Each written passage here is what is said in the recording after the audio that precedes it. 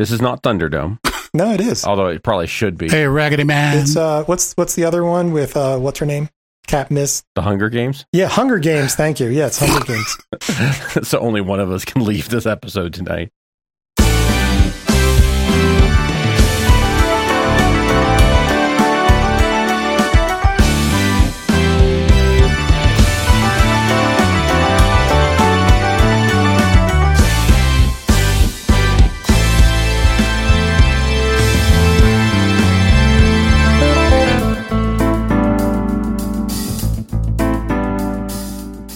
Hey, Prog fans. Welcome to another episode of the Ultimate Prog Podcast Project. My name is Tony, and as always, I am joined by Craig and Lee.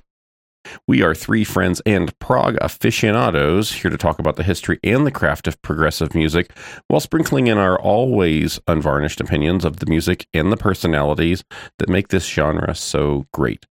You can find us on Twitter and Instagram at UP3Show, or you can contact us via email at up3show@gmail.com.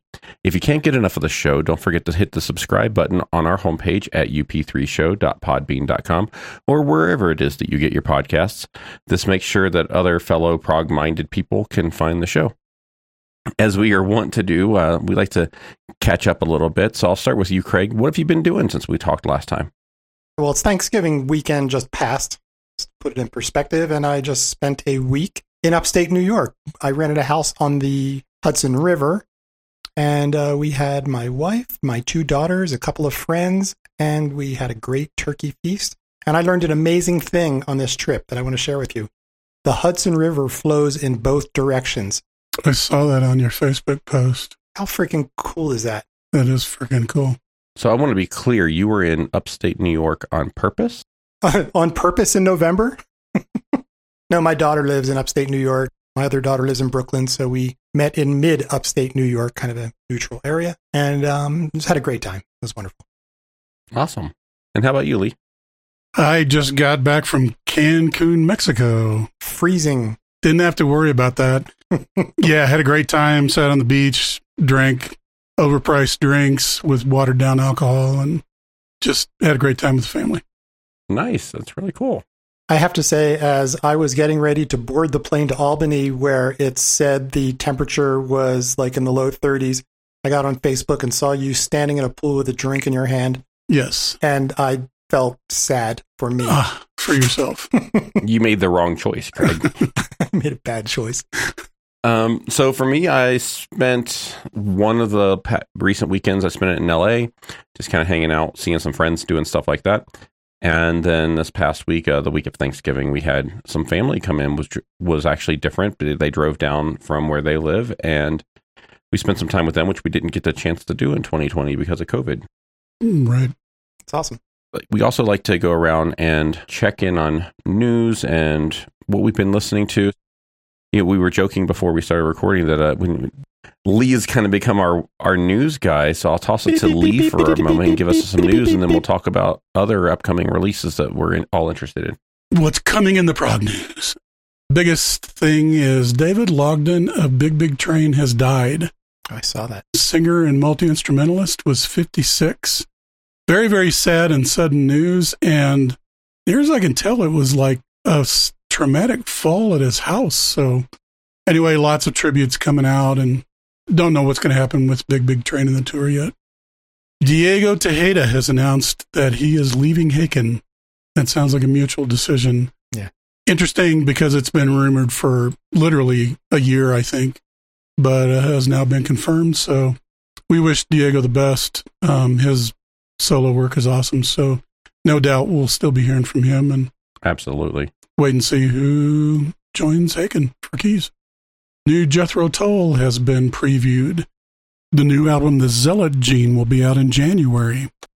And they premiered a single called Shoshana Sleeping. And I think, Craig, you listened to a lot of that, didn't you? Yeah, I liked it. Very true to form.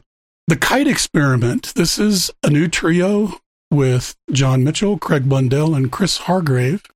They have released a teaser on YouTube. It's sort of like a compilation teaser, so it's just a few minutes fading in and out of different songs. But what is in there, I really like. The album is called Atmospherics, and it will be coming out in July. So New Tangerine Dream is coming out November 26th. Actually, should already be out. I haven't found it yet. EP called Probe 6-8 that I will be looking for. New Porcupine Tree has been announced, coming in June. I'm super stoked for that. An album called Closure/Continuation. And they premiered a single called Harridan that I like quite a bit. Kayak has announced a farewell tour. It's all European dates. And they are touring with a band called Le Soir. New Animals as Leaders, Parrhesia, Parrhesia, is going to be released March 25th. Mm-hmm. And they've released a new single called The Problem of Other Minds. And I'm super stoked for that one as well. And then finally, I've been harping on this, but New Marillion, An Hour Before It's Dark, is coming out March 4th. And they released a teaser called Be Hard on Yourself that I really enjoyed. It really kind of reminded me of Marbles. Very lush and intricate, kind of lengthy. And those are the ones I know about. Over to you for the weather, Craig. Today's forecast, dark. Followed by extended periods of light. The only ones I know of, and you hit one, Lee, which was the Jethro Tull release, and so I'm glad you hit that one. But a band that I've touched on in my own listening every once in a while, I never really considered them prog, but I guess the rest of the community does, is the band Cynic. They have a new album called Ascension Codes coming out. Yes. And then the other one is, you're going to be hearing a lot from me about this in the upcoming months, folks. It's going to be the new Star One record. So Star One has their new album, Revel in Time. I just saw that there is now an actual release date. And so the release date looks like February 18th of 22. And if you want to get in on the pre-order, the pre-orders will be happening December 17th of this year of 21. Okay. The last two times that Arion, in this case, had a pre-release, it basically broke the pre-order servers. Right. And so a lot of people didn't get their orders placed. So be prepared for that. But there is a couple of singles out now. So one was Lost Children of the Universe, which had Roy fucking Khan on it, which was an amazing single. And now there is another new single called Fate of Man, which has Brittany Slays of Unleash the Archers on it. And she is amazing. That was great. I really like that one. Every week or a couple of days, Aryan is putting out like a new little guest performer video. And I think we're up to like 12 people. And one of the things that I'm really excited about with this album is going to be a double disc, and they're going to have all of the tracks on one disc with one set of performers, and then on the second disc, it's the exact same tracks with different performers, like singing the same parts. I love that Aryan does this kind of experimental stuff. It's not going to be like B-sides or demos. It's going to be like a fully produced version of the song, just with different vocalists. So I'm really looking forward to it. Sounds kind of transatlantic-y. Yeah, maybe they're going to do what Transatlantic thought they were doing. Right. Yep. That's all I've got for news and stuff and upcoming releases. Now to sports. So is there anything you guys have been particularly listening to before we get into the episode tonight? Two things. First of all, I went and bought Thrak and The Power to Believe after listening to you, Tony, because I wanted to catch up on those. So I've been listening to Thrak quite a bit. But I've been listening to, it's new for me, it's not a new band, called Outrun the Sunlight, and they have a new album called A Vast Field of Silence. They did a premiere on Louder Sound, and I really enjoyed the two tracks they premiered there, so went and bought the whole album. This is very similar to Arch Echo, and so I'm really kind of deep diving into this genre lately. Really enjoying that band. Nice. And what about you, Craig? So I got three things. I bought an EP from Jellyfish. Found this EP from them called Jellyfish Comes Alive. It's 3 originals and then a couple of Beatles covers. It was recorded about 20 years ago. I always liked that band. I think they were really great for their first album. The second album was pretty good. And then they just kind of crashed and burned. But it's great to hear them live. I've been listening to Miles Davis, Kind of Blue, since we talked about it a bunch during a previous episode. I thought, I'm going to just kind of dig into that. And it really is as great as they say. That's his quintuple platinum jazz album that we talked about a few months back. Really enjoying it. There's a couple tunes that have become jazz standards, and I'm kind of trying to learn them. Then another thing I've really been enjoying is, I've been really kind of working this Instagram thing, and the number of musicians, bands, artists that have been reaching out to us to listen to their music. I've been listening to some of it, and I'm really enjoying it. So I think future episodes, it'd be nice to start highlighting some of that. Awesome. We should probably do an episode of just like people that we've reached out to or have reached out to us. That's a great idea. I think we're starting to develop a little bit of a menagerie of people that know of the show, and it'd be nice to spend some time spotlighting them. Yeah, the messages we get on Instagram are just all so nice. Wonderful to hear. The guy from Siberia reached out. He had some music that was really great.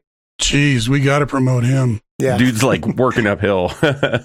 Yeah. A lot of people send links or Bandcamp things or SoundCloud stuff, and I've really been enjoying it. Very, very diverse. Yeah, awesome.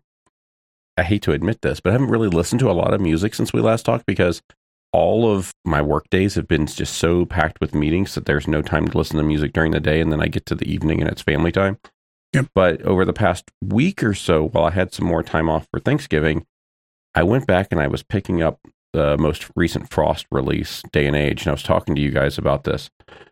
That album is just amazing, astonishing. Yes. I can't find any defect in it. I think this is a watershed album. It might even be for some people, like people think of like Images and Words pops into the zeitgeist, or where certain Jethro Tull or King Crimson albums or Marillion albums are. I think that this album is like that. People are going to know where that album is, and it's going to be a reference point. I hope you're right, because I just think that is absolutely a perfect album. It is so wonderful. I wish more people listen to it. Prog Magazine is doing their readers poll right now, and I just voted that album as best album of the year. Yeah, I agree. And Jim and John, if you're listening to this, well, first, thank you for listening to this. But two, you just knocked it out of the park with this album, guys. Oh, and three, call us so we can interview you. Yeah, come on by. Come on, let's talk. Come on, Jim. John Mitchell has all kinds of time on his hand. Clearly, he's only in like 20 bands. Well, obviously, there's 24 hours a day, so he's got at least 4 hours. Yeah. Oh, yeah. He's got to stop for meals. Yeah. Without further ado, let's go talk about King Crimson.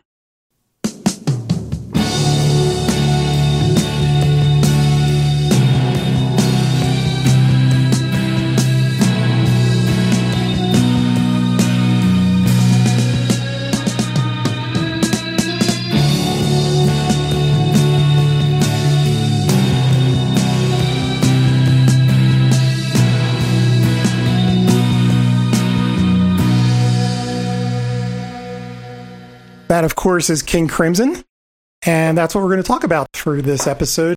And we should start by saying that none of the three of us are King Crimson experts. I think that's a safe assumption. I would say I'm a huge fan, but I'm not a scholar. Lee, I feel bad for opening with that song because you have a love-hate relationship with the Mellotron. I was going to leave the Mellotron comment off in the corner.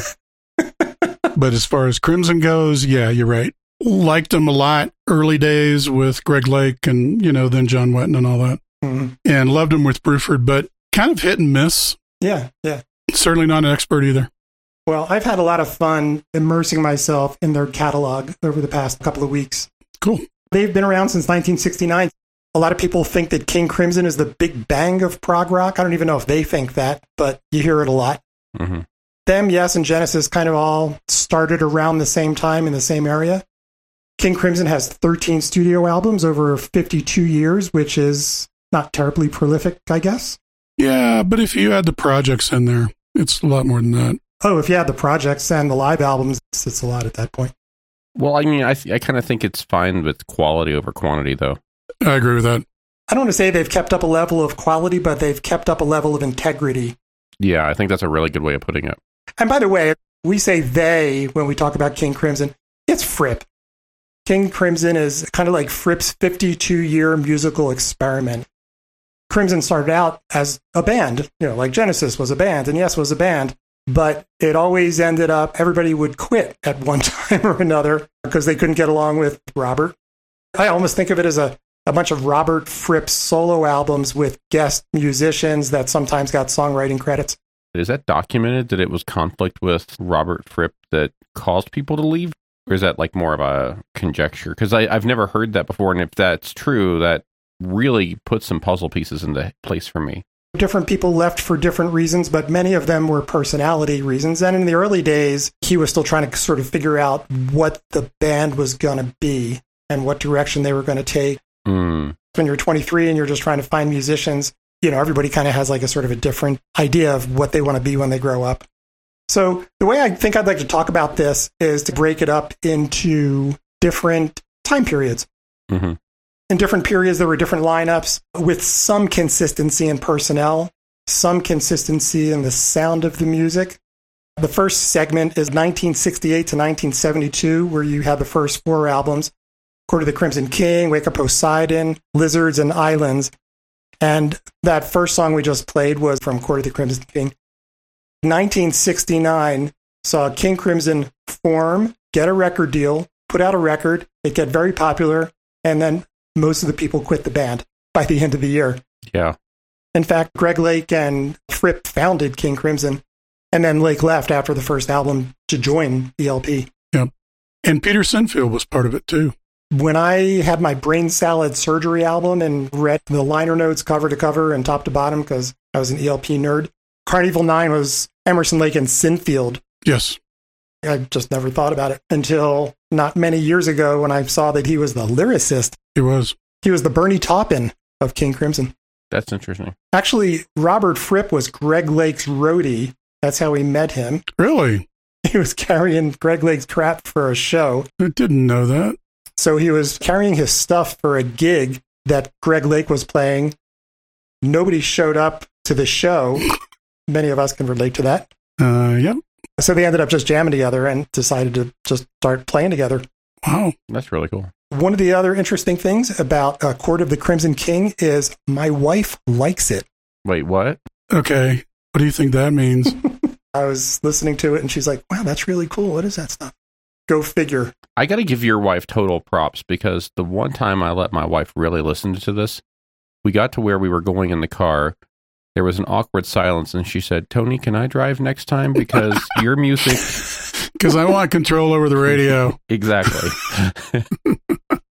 So anyway, in this first period, their next album was called Wake of Poseidon. So everybody kind of quit the band, so it was really just Fripp and Sinfield writing songs, and they had people show up and play with them. And again, this is 1970. I still think it's the Fripp experiment, trying to figure out what he's doing. And if you listen to it, it's kind of like avant-garde sort of stuff. Mm-hmm. So I'm going to play a little clip of a song called Cat Food.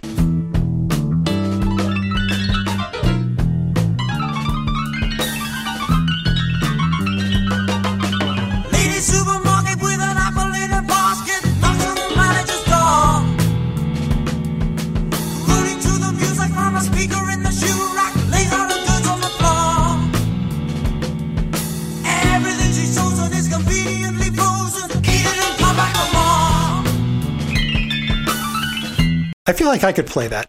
That's got an Emerson, Lake, and Palmer feel to it to me. Mm-hmm. It kind of does. And it's got a Greg Lake sound.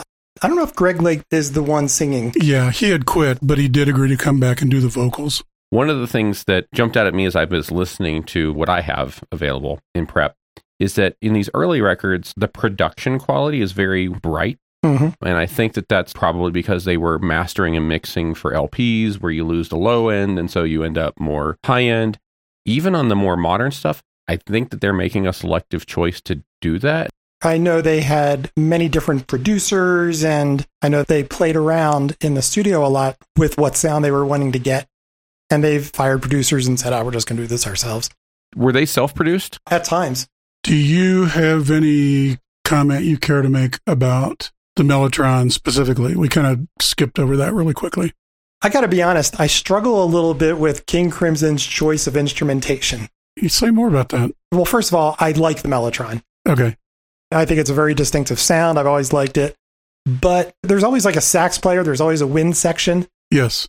I almost feel like Robert Fripp was like trying to reinvent jazz or something like that, or invent some new kind of jazz. because of his instrumentation choices and the fact that there was always a sax player in there doing even 21st century Schizoid Man. Yeah. It's got a freaking sax break in the middle. But why is that jazz to you? Because that just sounds like prog to me, where we're going to take rock and try and add different instrumentation to it. I'm just thinking more along the lines of trying to get in Fripp's head a little bit, to be honest. So here's a little data point. One of the other guests on Wake of Poseidon was a guy named Mel Collins. Yes. Mm-hmm. On saxophone. And they're still pals. We just saw him a couple months ago. Yep. He's the Tony Levin of sax, man. He's played with everybody. Yeah, he goes on to do a bunch of stuff with Camel, too. Does that sort of answer your question, Lee? Yeah, I was just more curious about your take on it. I just find that to be a really cheesy sound. Maybe not so much then, but especially now in the wake of good string pads. Yeah, it is pretty cheesy. And it's almost like the way he uses it in Crimson, it really does have a pretty high cheese factor. Well, in the other band that used a lot of Mellotron was the Moody Blues. Mm-hmm. And it's around the same time.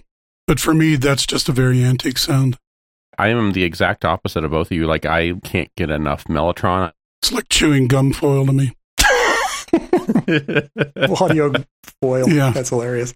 By the way, plug for a website called DGM Live, Discipline Group Music or something like that. It's Robert Fripp's website that has a shit ton of information about King Crimson, and just about every bootleg they could find is available up on that website. That's cool. I was able to find the bootleg of the show I saw on October 30th, 1981, and it's an awful recording, but it's still really cool. So what is that then, given that website is run by Fripp? I thought that they were anti-recording and bootleg. They make you pay money for it. Oh. There's like 30-second clips, and if you want to buy the concert, you can buy the concert. Gotcha, okay. He's all about monetizing. God bless him. Yeah, he was the Google algorithm before the Google algorithm. Yeah, exactly. There was a couple of pieces on this album that I thought were notable too. The Peace Trilogy, and I used to listen to The Devil's Triangle a lot. Yeah. Because it was based on Gustav Holst's The Planets. Mm-hmm. Fripp's doing this way before ELP will think about doing it. So the next album in this phase is Lizard, 1970. I don't know much about Lizard. It's Fripp, Peter Sinfield on lyrics. Mel Collins is an official band member at this point. And then a rhythm section, Gary Haskell and Andy McCullough, who I've never heard of, and they quit at the end of recording that album. And this one was, again, kind of jazzy, kind of avant-garde. So let's play a clip from that.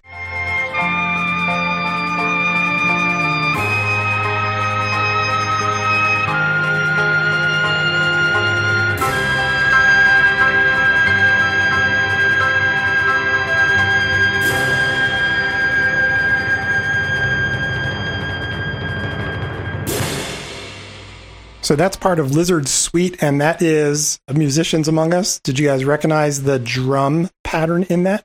No. What is it? What was that? That was a bolero. Oh. Ding, diddly ding, diddly ding, diddly diddly diddly ding, diddly A ding. lot of classical references in these early albums. Everybody was doing boleros around then. Emerson Lake and Palmer had a Madden's bolero. Jeff Beck had Beck's bolero. Bo Derek had Ten's bolero. Oh, yeah. Ravel. What's also interesting about that is that even though the drums are what make it a bolero, the drums are so far back in the mix you can barely hear it. Interesting. According to Steven Wilson, who did the 5.1 remaster of this album, Lizard was really a Robert Fripp solo album. They had a band, but they were all fighting and not really getting along, and it was really just Robert Fripp telling people what to do. So how's that different from what Miles would do?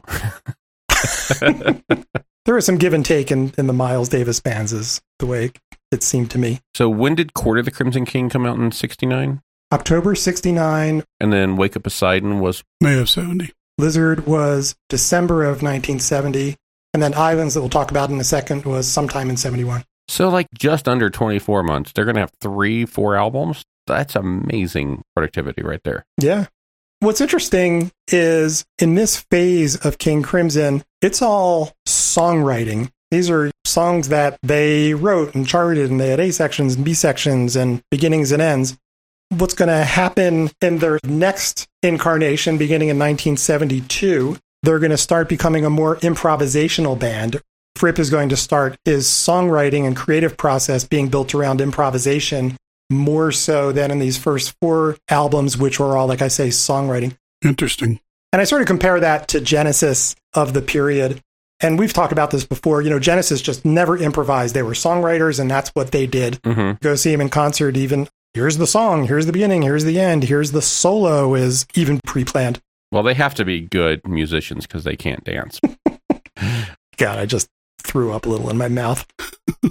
Before we get into the 72, 75 improvisational phase, I do want to say one thing about Islands. They got new musicians, and one of the musicians on bass was a dude named Boz Burrell, who wasn't really a bass player. He was a guitar player, but Fripp wanted a singing bass player. So, trivia contest question. What band did he leave and then go join? No idea. Bad Company. No. Really? He was the bass player for Bad Company for a lot of years. So he played on one album and then hit the road just as everybody else does. Wow. So moving on, chapter 2. Is this the Bible according to Robert Fripp? This is the Robert Fripp Bible according to Craig Abramson. I consider this the first classic lineup of King Crimson. Lark's Tongue and Aspic had Fripp, Wetton, Bill Bruford, David Cross, and Jamie Muir. But like I say, they did a lot of their writing by improvising, and they would do a lot of improvising in concert and then turn those into songs, kind of like what Frank Zappa did a lot of. And that ended up being a good formula for him. So Lark's Tongue and Aspic is their first album, March 1973. As we know, it's kind of this suite that has spanned a good chunk of their career. In fact, one of the last albums has Lark's Tongue and Aspic Part 4. There was a dude in the Lark's Tongue and Aspic band called Jamie Muir. His story is fascinating to me because he did percussion, even though Bill Bruford was in the band. But apparently he was also quite the character on stage, and he danced around. He was very animated. Sometimes he used fake blood. And I think about that in the 1973 time frame, and I think about what Genesis was doing at the time. And it's like, was he trying to do that? I don't know. You just kind of wonder. On the surface, you read that and you think, wow, that sounds kind of schlocky. Yes. But they really liked Jamie Muir as opposed to so many other band members. He was sort of a very philosophical guy. Him and Bill Bruford loved working together. Bill Bruford has so many complimentary things to say about the guy. But after this experience of recording this album, he went off and became a monk. Man, working with Fripp does not sound like a joy. I'd rather be celibate than transcribing the Bible from Latin than working with this man. He is the person who coined the word Lark's Tongue and Aspic. Starless and Bible Black is a reference to literature, but is Lark's Tongue? Well, the title of which was coined by Muir. When asked by Fripp what the music sounded like, Muir said, why, Lark's Tongue and Aspic, what else? You know what aspic is? Isn't that like jelly? Aspic is, it's like clear gelatin. And so over in England, you can order chicken in aspic or... okay. So it sounds like the stuff that gefilte fish is packed in. Yeah, kind of. So, I mean, I always just thought it was like somebody said it and everybody giggled and they went, yeah, that's good. There he is. Sure, okay. Here's another interesting thing. In March 1973, Jamie Muir was at Bill Bruford's wedding and he met John Anderson. So they get to talking, and Jamie recommends that John read this book, Autobiography of a Yogi, by a fellow named Paramahansa Yogananda. He's an Indian monk. And in that book, they talk about these 4 different aspects of Hinduism. So yes, and specifically John Anderson, at the time, they're trying to figure out what to follow up Close to the Edge with. So long story short, they took these 4 themes, these 4 aspects of Hinduism, turned each of them into an album side, and it became Tales from Topographic Oceans. No shit. Yeah, that's amazing. So now we know who to blame. I love that album. That's a great album. I love how things like that come together. Yep. Yeah. I did not know that. One thing I want to say about the Jamie Muir story, what you were describing about him being very Peter Gabriel-like in that era. I think if we go back to our What is Prog episode, we kind of made this argument. You get a captive audience of musicians together that are highly prolific. They're going to start feeding off of one another and pushing boundaries. Because these bands are all local to one another. They're all kind of in the same scene. People probably fed off of other people too, right? No, I agree. I think it's really, really cool to see that in the bigger context. Yeah. One of the things that intrigued me about the whole Jamie Muir thing, besides just his story and his personality, was the fact that here he is, this percussion guy, alongside of Bill Bruford. So I looked for a clip that hopefully kind of captures that. So let's listen to a little bit of Lark's Tongue and Aspic.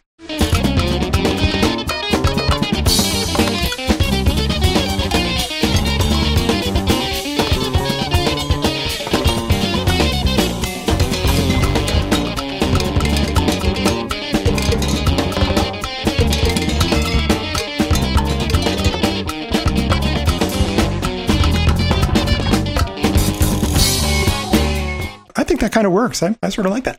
I like that too. That's pretty out there. Next up, Starless and Bible Black. Yes. Again, this is the first classic Crimson lineup with Fripp, John Wetton, Bill Bruford, and David Cross. A lot of this album was recorded live and then edited and blended with other stuff that they did in the studio, kind of Frank Zappa-like. One of the tracks on here is called Trio. It's notable because they're a 4-piece. It was all based on an improv, and Bill Bruford couldn't figure out where to come in, so he just never did. And they all thought, what a great choice, because it's a great song. So he actually gets a songwriting credit for doing nothing on the song, because that was the right thing to do. I just think that's awesome.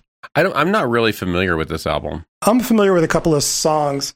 Mm-hmm. The song Starless, which they play in concert, it's not actually on that album. Interesting. Kind of like Houses of the Holy is not on Houses of the Holy. It's on Physical Graffiti. Reviewing for this episode, as we were going to record, Mm-hmm. the title immediately struck me because it's one of the most poignant lyrics, I think, on the Marillion album, Misplaced Childhood.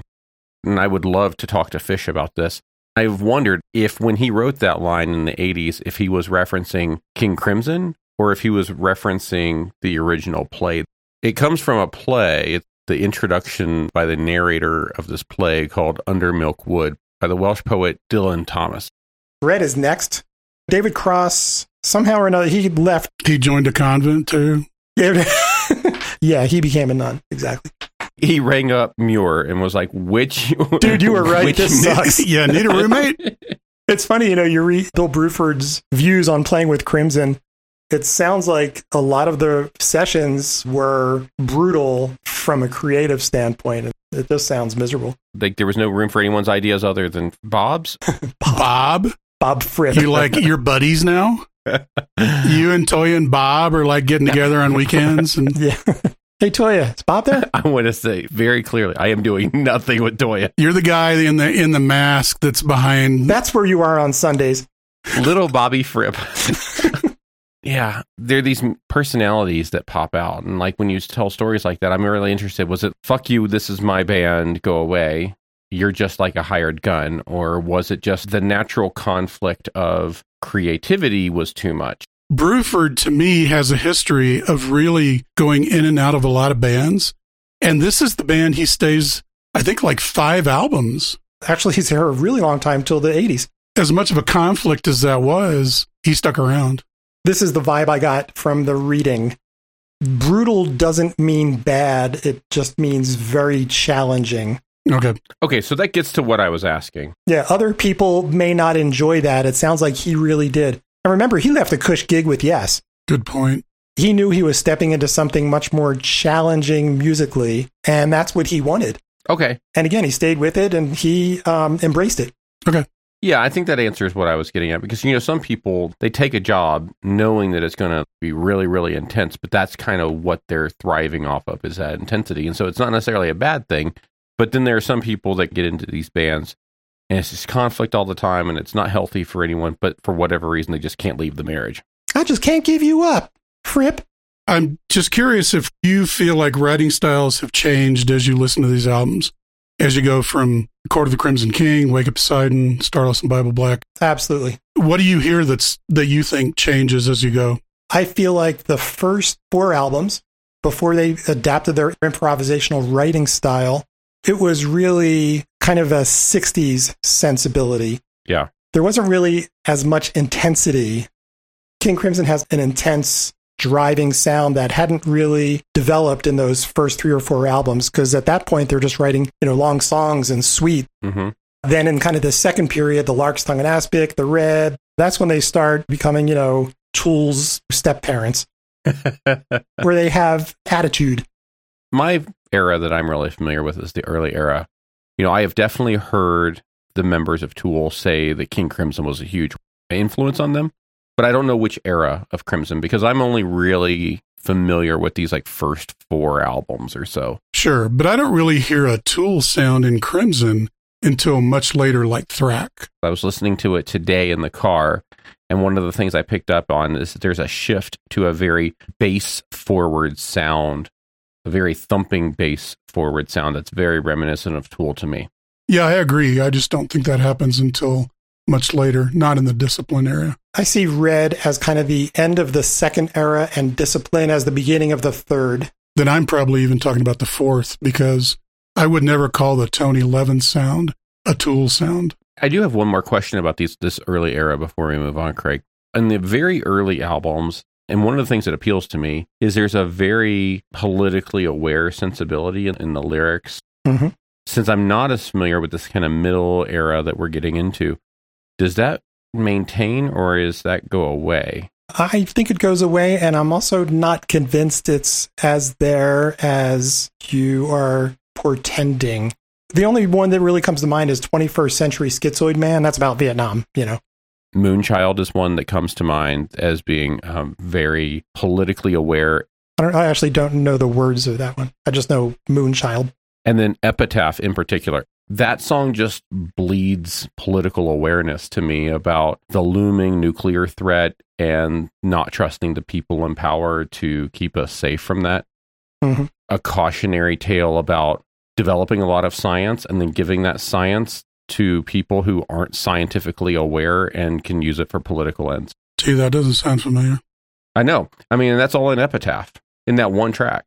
Well, I think one of the biggest single things you're pointing to is That's Peter Sinfield. Absolutely. In this middle part that we're in, late 70s, all through the 80s till mid to late 90s, that's a black hole for me when it comes to Crimson. But then when we get to Level 5, Thrack in the mid 90s, some of these more recent albums, it feels like that's kind of still there. Each album for King Crimson is a standalone period in time of songwriting based on all the stuff I read. Mm-hmm. So for a given album, they'll be like, what should we write about? Like Beat is about the Beat Generation, to the point where there's even a song called Neil and Jack and Me about Neil Cassidy and Jack Kerouac. Other albums refer to particular pieces of literature. So I think the thing is less about them wanting to be politically aware, but rather wanting to write albums and songs about a thing. Okay, that's totally fair. So before you leave this period, Craig, what are your thoughts on the album Red? I think Red's a great album. Okay. How about you? Yeah, I've always liked Red. I've always been a real Bruford and John Wetton fan, so I like that album a lot. So in your notes, you say fans like this album, but it's not well received. Mm-hmm. That seems like a contradiction to me. Is that critically not well received? Yeah. Okay. I got all my information from a combination of articles that are referenced on TGM Live as well as wiki pages and the occasional other article that I found. Well, here's the other thing. Court of the Crimson King is their best-selling album. Serious? Yes. Yeah, I haven't been able to find total album sales, but I did find charting. And Red only charts up to 45 worldwide and spends 1 week in the top 100. And the Court of the Crimson King reached 5th worldwide and stayed on the charts in the top 100 for 18 weeks. Do you think that's their best album? No, not at all. I think In the Court of the Crimson King sounds like a very old album, like an old psychedelic 60s album. Yeah, I feel that way about their first 4 albums, to be honest. Yeah, I agree with that. My favorite albums are still Discipline and Three of a Perfect Pair. And so what was the criticism of the album? Generally, criticism of King Crimson albums is too dense, harkens back too much to old material, not necessarily trotting new ground. That's interesting for a band that's considered the progenitor of the entire prog movement. Yeah, but that's in hindsight, right? In the moment, you're just fighting against every other album on the charts. Yeah. You know, if that matters, because episode after episode is demonstrating that prog doesn't pay the bills, right? So to bring that back to Crimson, then, I wouldn't really expect this in this era, and especially from a band like this, but they didn't really release singles. Right. Well, they did a couple. I mean, yeah, they did, but they didn't really do 2 singles from each record, right? Like, No. You had singles from different records 12 years apart or whatever. It didn't seem like they were really actively pursuing radio play either. You know, I don't know if I agree with that. And as we talk about it and I think about it, it's kind of a two-edged thing. But I think Fripp always wanted to be well received and do well, but also always wanted to be true to his vision of some music. It's like he didn't want to pander. He wanted people to come to his understanding and belief of what his music needed to be and that it was good. Okay, so was Robert Fripp wrong?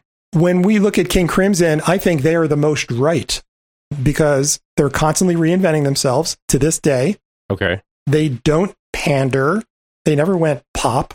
And for the record, I'm just playing devil's advocate here. Yeah, no, that's cool. Yeah, but I don't think it's a black and white answer either. Yeah. I was just talking to a young kid. He's like 17, 18 here in Denver. He's got a band. He made it very clear to me that this is what he wants to do with his life.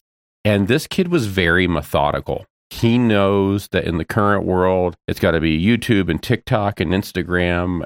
So he's making decisions about where he wants to take his band based on that reality, because that's his goal, is that kind of radio and financial success, because he sees this as his career.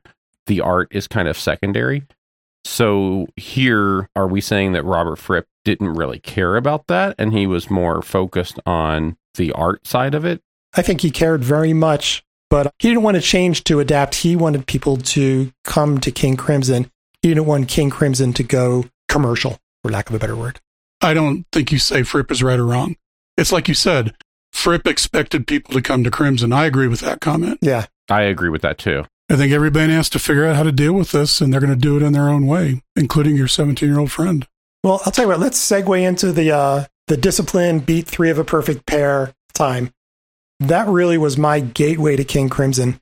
October 30th, 1981, I saw King Crimson at the Tower Theater in Philly, and I don't remember any of it because I wasn't really into them at the time, but I loved Adrian Belew. Then, fast forward a couple years later, I moved to Denver and had a buddy who just couldn't get enough of Discipline. And he started playing, and it's like, holy shit, this is great. That really was kind of my entree into them. It's my personal favorite King Crimson album. Yes. It's the first album that had two very good, very accomplished guitar players. Mm-hmm. And it's the first time that they didn't have a lyricist. They instead had a singer-songwriter as one of the band members. That's really interesting. Adrian Belew wrote all the lyrics, I should say. This is a part, generally, as a black hole to me. I have a couple of these albums. I have 3 of a Perfect Pair. I have Discipline. There are parts of Discipline, thanks to you guys talking me through some of the stuff, that I really appreciate. Mm-hmm. But I actually really love the early records. Mm-hmm. I love Discipline, too. I think that is the best album. But I'm curious why you love it, Craig. Is it mostly because of Adrian Belew? It has to be. Like I say, I'm a huge Adrian Belew fanboy, and his fingerprints are on every song. I agree with that. And to me, this is the first time Crimson almost has a progressive jazz kind of sound to it. Yeah. And that's really why I fell in love with this one and 3 of a Perfect Pair, because that's where you get the different time signatures going on the same bars. And I just thought that was completely fascinating. And I'm going to play a track off this album. This is my favorite King Crimson song, Frame by Frame.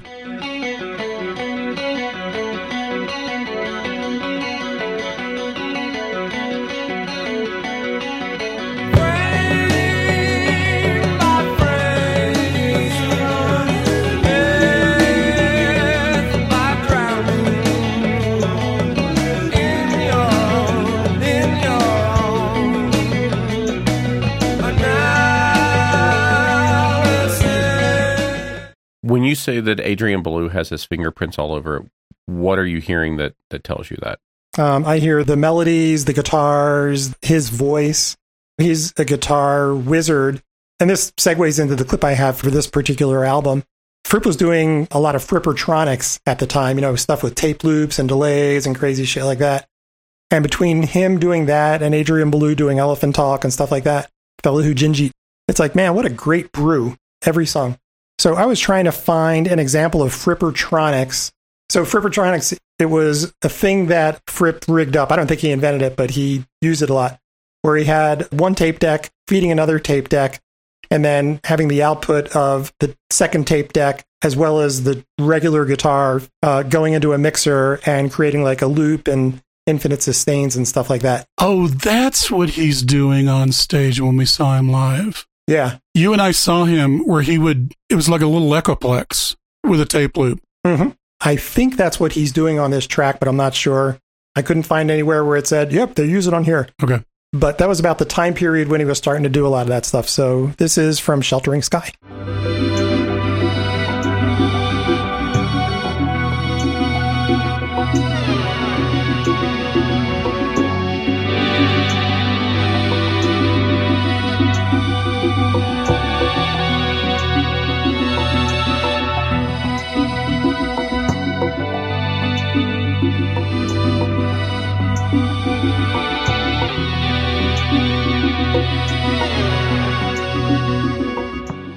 Most of the leads there are Fripp, because I know in that particular song I've seen a bunch of video clips of it. Adrian's just kind of strumming. Okay. And that's also the first album with Tony Levin. Yes. And this is the first of 3 albums that maintain the same lineup. Right. There is a quote from Rolling Stone says, "Here's hoping that unlike every other King Crimson lineup, this band of virtuosos stays together long enough to transform all of their experiments into innovations." That's cool. Mm-hmm. Discipline was very transformative for King Crimson. You were calling it kind of jazzy. Some people called it new wave because that's kind of what was going on in the very early 80s. Doesn't sound new wave, though. I don't know if I hear that myself. Let's see. Discipline is 81. Yeah. When does Talking Heads start? 77, because they have an album called Talking Heads 77. To me, there was a lot of overlap with Talking Heads in here. Well, you know, Adrian Blue played with Talking Heads. Yes, right. In several albums. Yep. Adrian Blue, man, he freaking played with everybody. And I think this might be the first time I heard anybody play a Chapman stick. Mm. But then they get Trey Gunn, and he also brings a Chapman stick with him. Yep. Yeah, Chapman stick and a saxophone. Yep. I'm telling you, he's trying to invent jazz. I'm not sure what else there is to say about Discipline, but they weren't even going to be King Crimson. They were going to be just some other band that Fripp was putting together. I actually heard they were going to be the band Discipline. Yes. Oh, that's interesting. Yeah, let's just do King Crimson, Let's stick with the brand. because that'll help album sales. When do we get to the projects happening? Are they already happening at this point? No. They have this 3-album run. Then they take a break for a while. The projects go from 97 to 99. Okay. And then kind of sporadically after that. So we're still way before that. Yeah, so we'll get to projects. Beat is meant to be an homage to the Beat Generation. And I have a clip called Neurotica, which is about New York City. So let's play that real quick.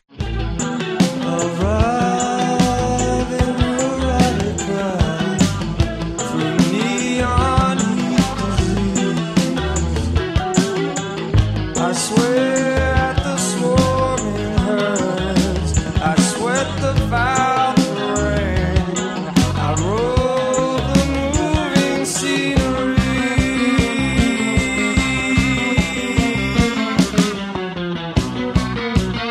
I like that. See, that's just a great Adrian Blue song with It Robert is. Fripp as a special guest star. That sounded like Police.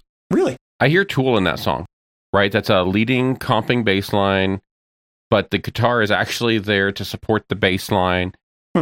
It's an intense groove. I could take that Mhm. and I could put that on Anima, or I could put that on 10,000 Days. Well, to be fair to this particular song, this song has a lot of parts, and they all sort of sound different. I just grabbed one chunk of it. This song's about New York in the 80s, and I lived there for a year about that time, and it's like, yeah, they kind of capture it. It was good. And I didn't like this album at first, but after kind of digging into it, it's growing on me. Cool. 3 of a Perfect Pair is next, which I really do like. I own this on vinyl, in fact. That's a great album. As much fun as it seemed like they had with Discipline, once again, the Robert Fripp self-destruction mechanism was starting to kick in, and side 1 is like an Adrian Belew half album, and side 2 is like a Fripp, let her rip kind of stuff. Here is a clip. She wouldn't need to be a bird without a wing, or be a servant to a telephone ring. She could be sleeping in the comfort of another bed. It wouldn't matter to a man with an open heart. It wouldn't matter to a man with an open heart. It wouldn't matter to a man with an open heart. Here comes right now. Talking Heads. Yeah, Talking Heads, Adrian Belew solo stuff, a little bit of Tony Levin playing some stick. Yeah. Great thing. Amazing they got this album out.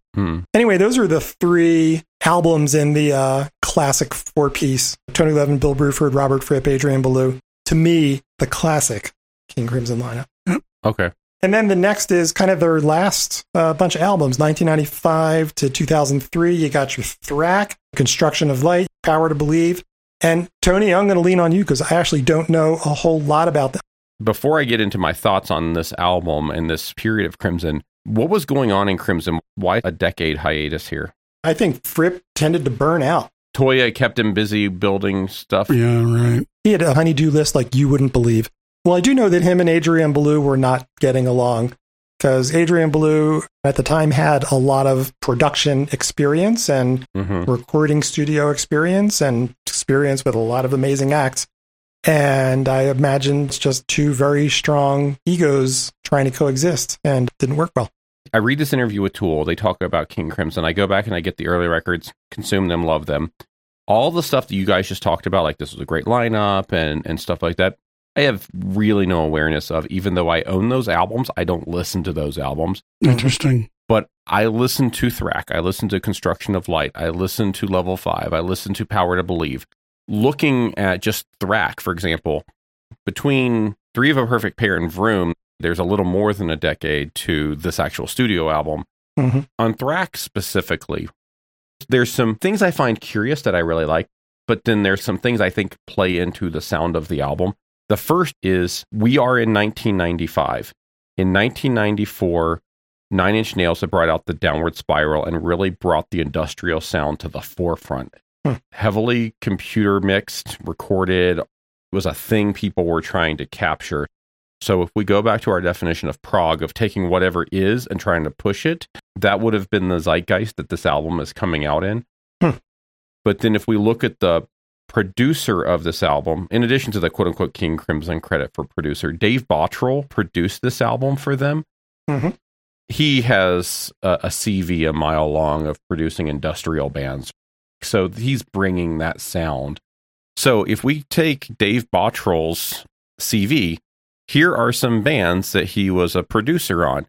Dream Theater's Scenes from a Memory, Tool's Lateralis, Tool's Salival, Tool's Anima. So if we want to take that Tool sound, that's Thrak to me. For 15-year-old teenage Tony, I was like, oh yeah, hell yeah, I'm all over this.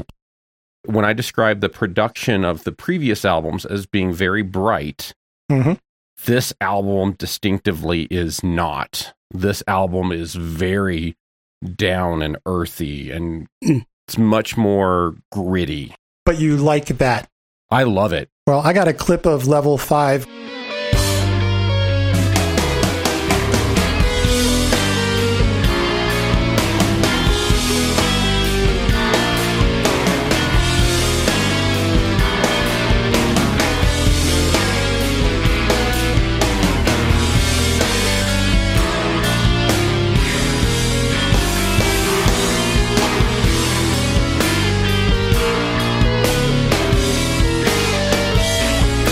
When we go see King Crimson now, that's what it sounds like. That, to me, sounds like Tool. Yeah. That's got such a Justin Chancellor feel to it on bass. Yeah. And that's Trey Gunn, by the way. It's not Tony Levin. Yeah. Pat Mastelletto on drums. Yes. That sound, Dave Bottrell also worked with Silverchair during the mid-90s. It was a grungy, kind of pop grungy band. That sounds like a lot of that to me. That actually makes me want to buy Thrak. This isn't on Thrak, though, so get the Power to Believe instead. Okay. Let me read a quote from a dude named Lindsay Planer of AllMusic, writes that Level 5 is so intense that it could be easily mistaken for the likes of Tool, Ministry, Nine Inch Nails, or KMFDM. Every band in Tony's wheelhouse. Tony, how much of Thrak and these three are time and place for you? Probably all of it. Albums like Wake of Poseidon, Court of the Crimson King. I appreciated at the time. I still felt like I was reaching across some kind of chasm to connect to something that really wasn't mine. That makes sense. But Thrak sounded like my music. That's for you.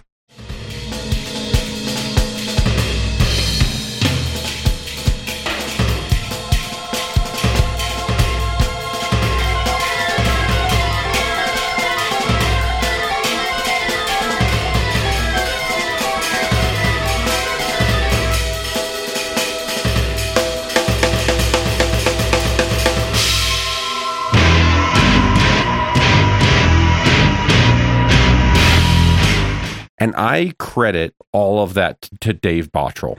I do not credit Robert Fripp with any of this.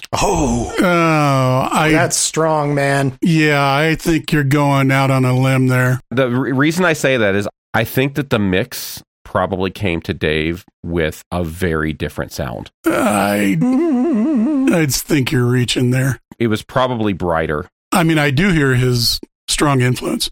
I still absolutely hear a Robert Fripp flavored King Crimson song, though. Well, I went out and bought the album after you recommended it so strongly, Tony.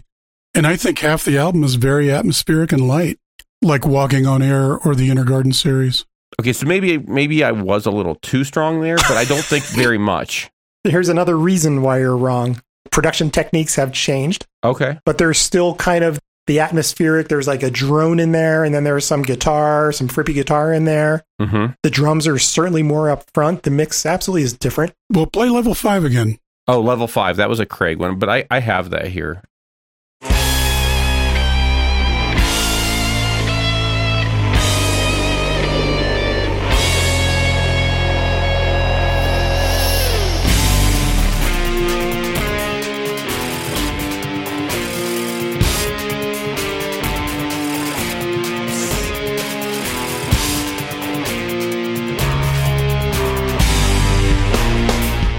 Guitar-wise, that sounds totally Fripp to me. I could pull that out of a lineup of other prog songs and pick the King Crimson song. I agree with you entirely on that. I agree with you on that on level 5. I agree with you on that on The Power to Believe. I agree with you on Happy to be happy with what you have to be happy with. I don't agree with you on Thrack. Can you play that little bit of Thrack again? Sure. Let's listen to Thrack one more time. Okay. I'm going to give Tony one more chance to show his ignorance on this topic.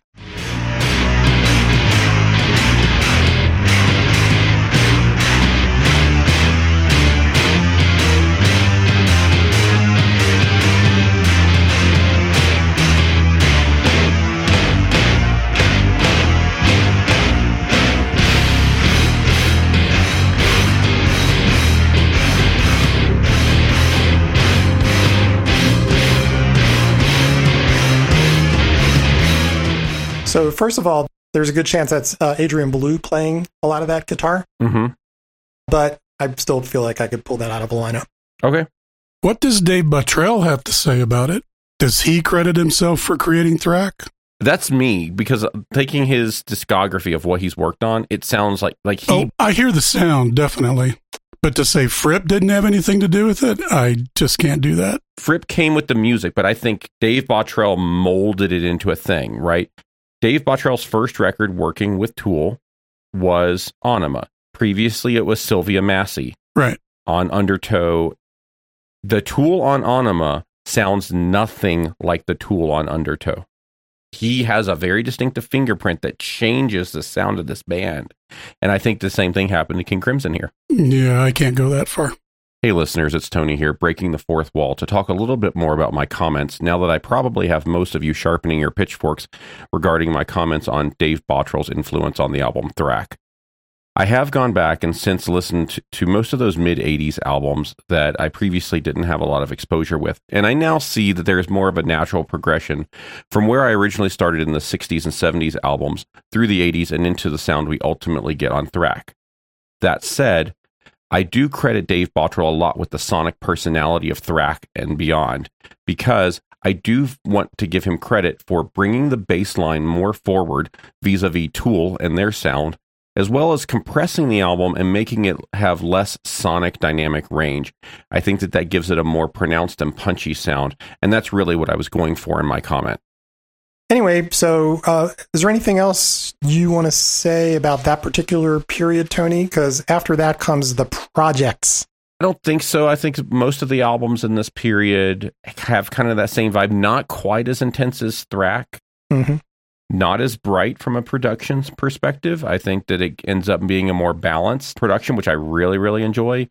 It's one of my favorite tracks of all time, comes from this period, and it's Happy with What You Have to Be Happy With. Just go listen to that track. It's just a fun track because it's very self-referential. One of the things I think is interesting about this period and comparing it to the previous period of Discipline, Beat, Three of a Perfect Pair is strong first album, strong third album, little bit of a lull in the middle. I do like Power to Believe. I do like Thrack from what I remember of it. Construction of Light never really resonated with me. And so these albums don't do well at all. So forget the fact that the first and third are good and the second one's bad. They all suck as far as album sales go. Well, when we did the prog jazz episode, you were talking about it in terms of which genre generated commercial success. I mean, you look at the Billboard charts, this was 150th. You know, it's a weird deal, right? I mean, this gets back to what we were saying. Fripp is making King Crimson music. Yeah. And this is what King Crimson music is to him now. Okay. I don't know the ins and outs of his bank account, but, you know, maybe he had reached a certain point of, I don't need to, like, be successful, like, commercially to support myself, and I can go off and I can experiment musically. Well, I mean, he's a session guy, too. He has played on a lot of stuff. He's also got solo albums. He wrote some of the chimes for Windows Vista. Yeah, how'd you like to be getting residuals for that? So I'm also curious that the last album they do that's studio, that's not project, is 2003, correct? Yeah, Power to Believe. Mm-hmm. But how does King Crimson stay relevant if their last album is 2003, 18 years ago? Well, you know, that's a really interesting point. Or is it just a very rabid fan base? Well, you know, I was thinking about that when we just saw him a couple months back. Right. And Fiddler's Green, which is not a large venue, was not filled up. Yeah, it wasn't. None of the back lawn was taken. So, okay.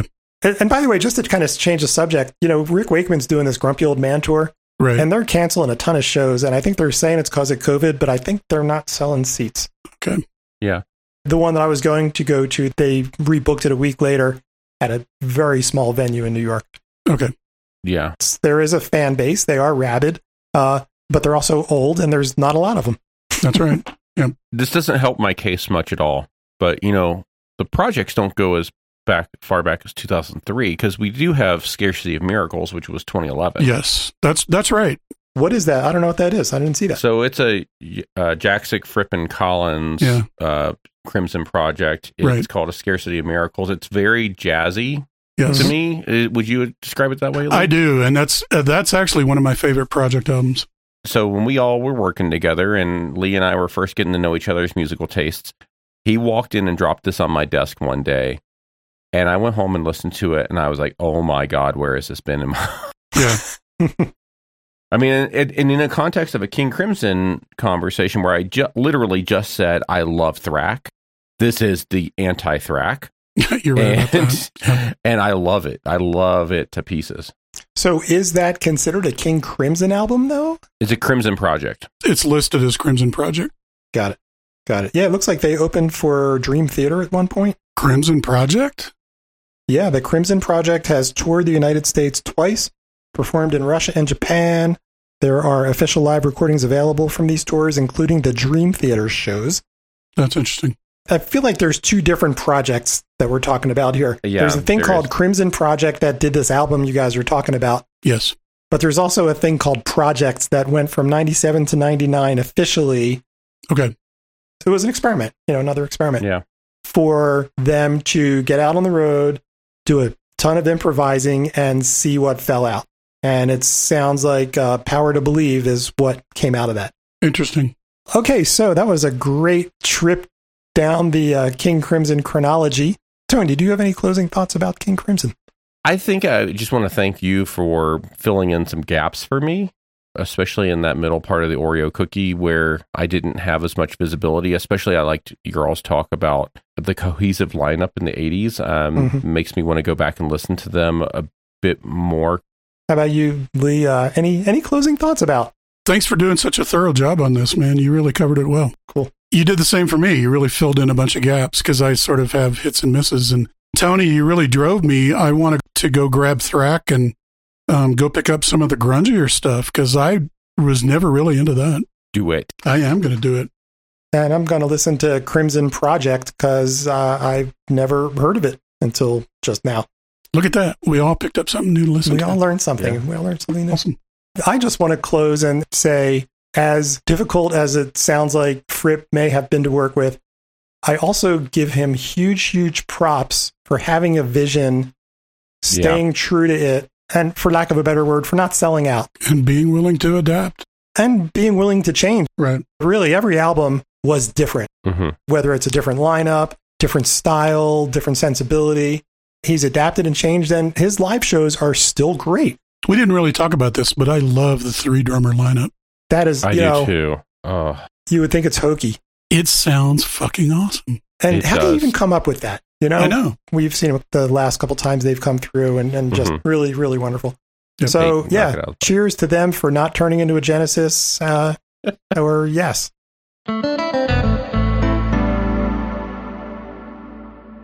all right. Thank you very much, Craig. That was Thank enlightening. Well researched. Yes.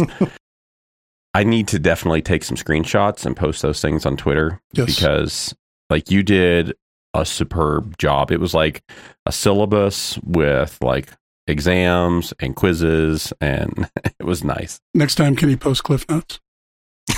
Yes, sorry about Because that was a And bit. here's my 18 pages of King Crimson notes so you guys can follow along. So you need to submit that to like the music department at CU so you can get your honorary PhD. That was your dissertation. In Robert Fripp. As we exit, like we normally do, we like to talk about recommendations and where people can go next. Lee, what do you think that people should listen to as we exit this episode? I am a big fan of Discipline. That's my favorite album by King Crimson. I really like some of the branches that have come off King Crimson, especially projects. And so I highly recommend A Scarcity of Miracles. Yeah, definitely. And what about you, Craig? You know, my favorite period of time is the Adrian Belew time. But since doing all the research for this episode, I've really been going back and listening very critically to Lark's Tongue and Aspic. Oh. Really enjoying the crap out of that. It's got a great lineup. It's got Jamie Muir, who, again, is that super colorful guy.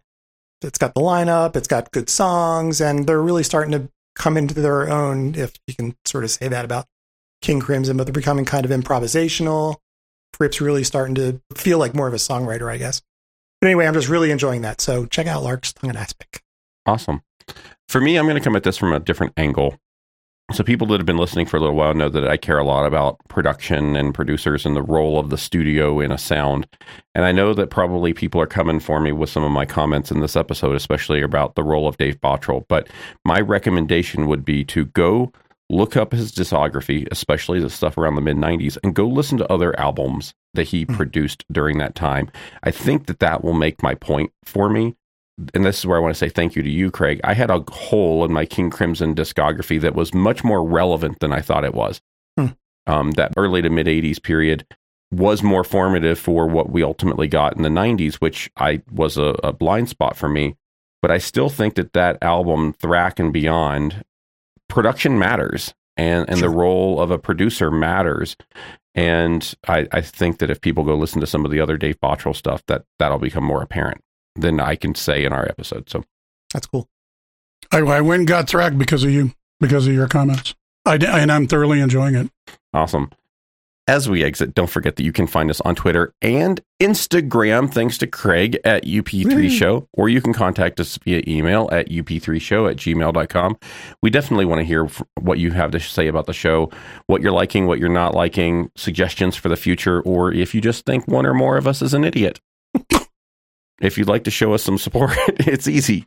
You can support us non-financially simply by subscribing and liking the podcast wherever it is that you get your podcast. Also, if your podcast platform does allow you to leave a review, please take a moment and leave a review. We'd really appreciate that. Also, don't forget that you can support us financially now. We have an account on Ko-fi over at ko-fi.com/up3show or on Patreon at patreon.com/up3show. If you threw some money over our way, we can help make sure we keep the episodes up forever. Thanks, and we'll talk to you guys next time. Cool. Beep, beep, beep, beep.